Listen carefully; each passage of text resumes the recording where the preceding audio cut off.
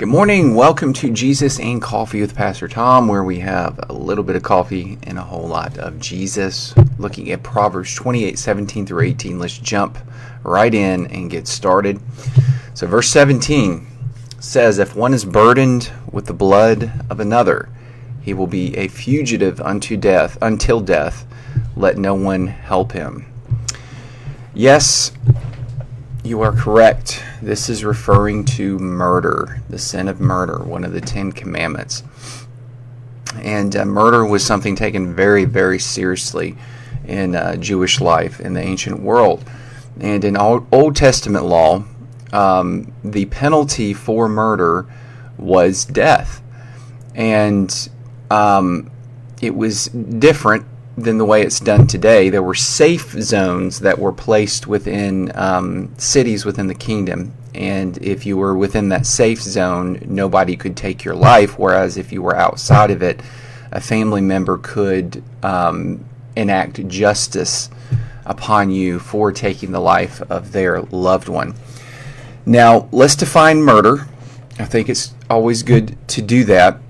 In the Bible, murder isn't killing someone. Okay, killing someone, just the statement killing someone is different than murder. Now, when you murder, you do kill someone, right?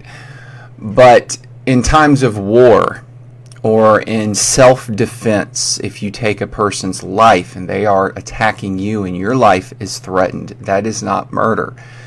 In times of battle and war, if you take the life of another person, that is not considered murder.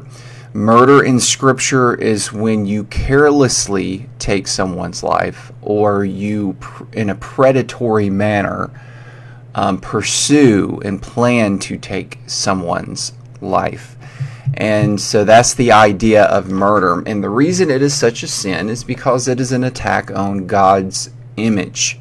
To take the life of a human being who is made in the image of God in a careless and predatory manner is to attack God in a careless and predatory way. Okay? That's why murder is a sin, and it's taken very seriously. And pretty much Solomon is reiterating other scripture that precedes, him writing this. If one is burdened with the blood of another, that's murder. Okay? He will be a fugitive unto death. Let no one help him. Now, in today's society, to help a murderer escape justice is a crime in and of itself, right?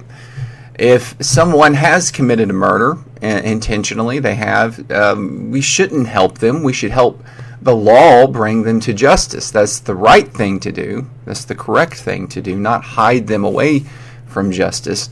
But this passage, that's what it's referring to. It doesn't mean that you can't share the gospel with someone who has murdered someone and they are on trial, or they are awaiting the death penalty or life in prison or whatever. You can bring the gospel to them, because it doesn't matter what a person has done, God can forgive them. If they truly repent of their sin in their life, whether it's murder or lying or stealing or worshiping something other than God, right? Any of those things, if they repent of it, God is faithful and just to forgive them. And redemption is waiting for them. So we can help them in that manner, but the let no one help them is referring to keeping them from justice. That's what Solomon is saying in this statement. And so murder is taken very seriously. Now, I have to bring this up because Jesus covers the issue of murder in his teachings. And he pretty much says that if anyone hates another, it is like murder. And how could he say that? How could Jesus make that statement, that hating someone is the same as murder? Well, typically hatred precedes the act of murder. And you can have hatred towards someone in your heart, desire for them to die and cease to exist in this world, and never follow through on it, but still your heart has murdered that person. And so Jesus took it very seriously. hating someone, loathing someone, and God takes it very seriously as well. Now, verse 18 kind of follows in the same vein of verse 17, but it has more of a positive tone on it, and it has two dynamics here, which many of the Proverbs do. It's one option, and then it gives another option. So whoever walks in integrity will be delivered, but he who is crooked in his ways will suddenly fall. So again, and we've seen a verse very similar to this, again, Solomon is giving us two types of people here.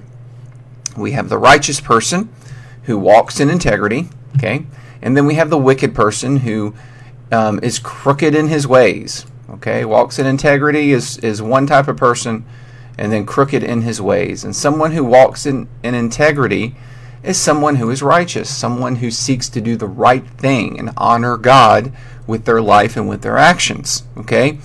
And the idea of being delivered is someone who seeks righteousness is someone who's delivered, right? In a very practical sense. They don't have to worry about getting in trouble. They don't have to always be looking over their shoulder. Did someone see my crooked ways? They don't have to do that, right? They are free. The truth will set you free, so to speak.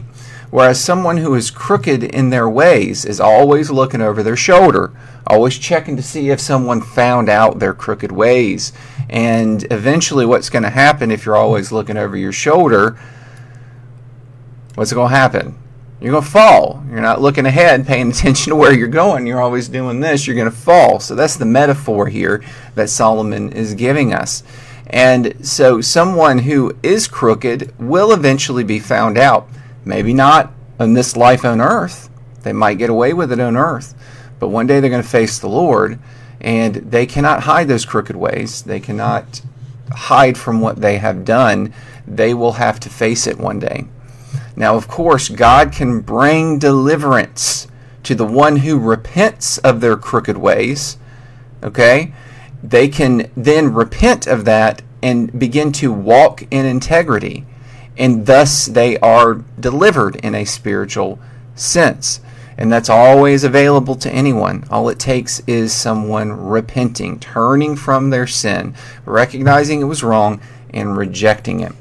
Okay, good stuff this morning. I'm going to stop there. Thank you for joining me. At the end of the day, seek first the kingdom of God. Seek a relationship with God. That is what will help you walk in integrity. Take care. Have a blessed day. I will see you again tomorrow. Bye.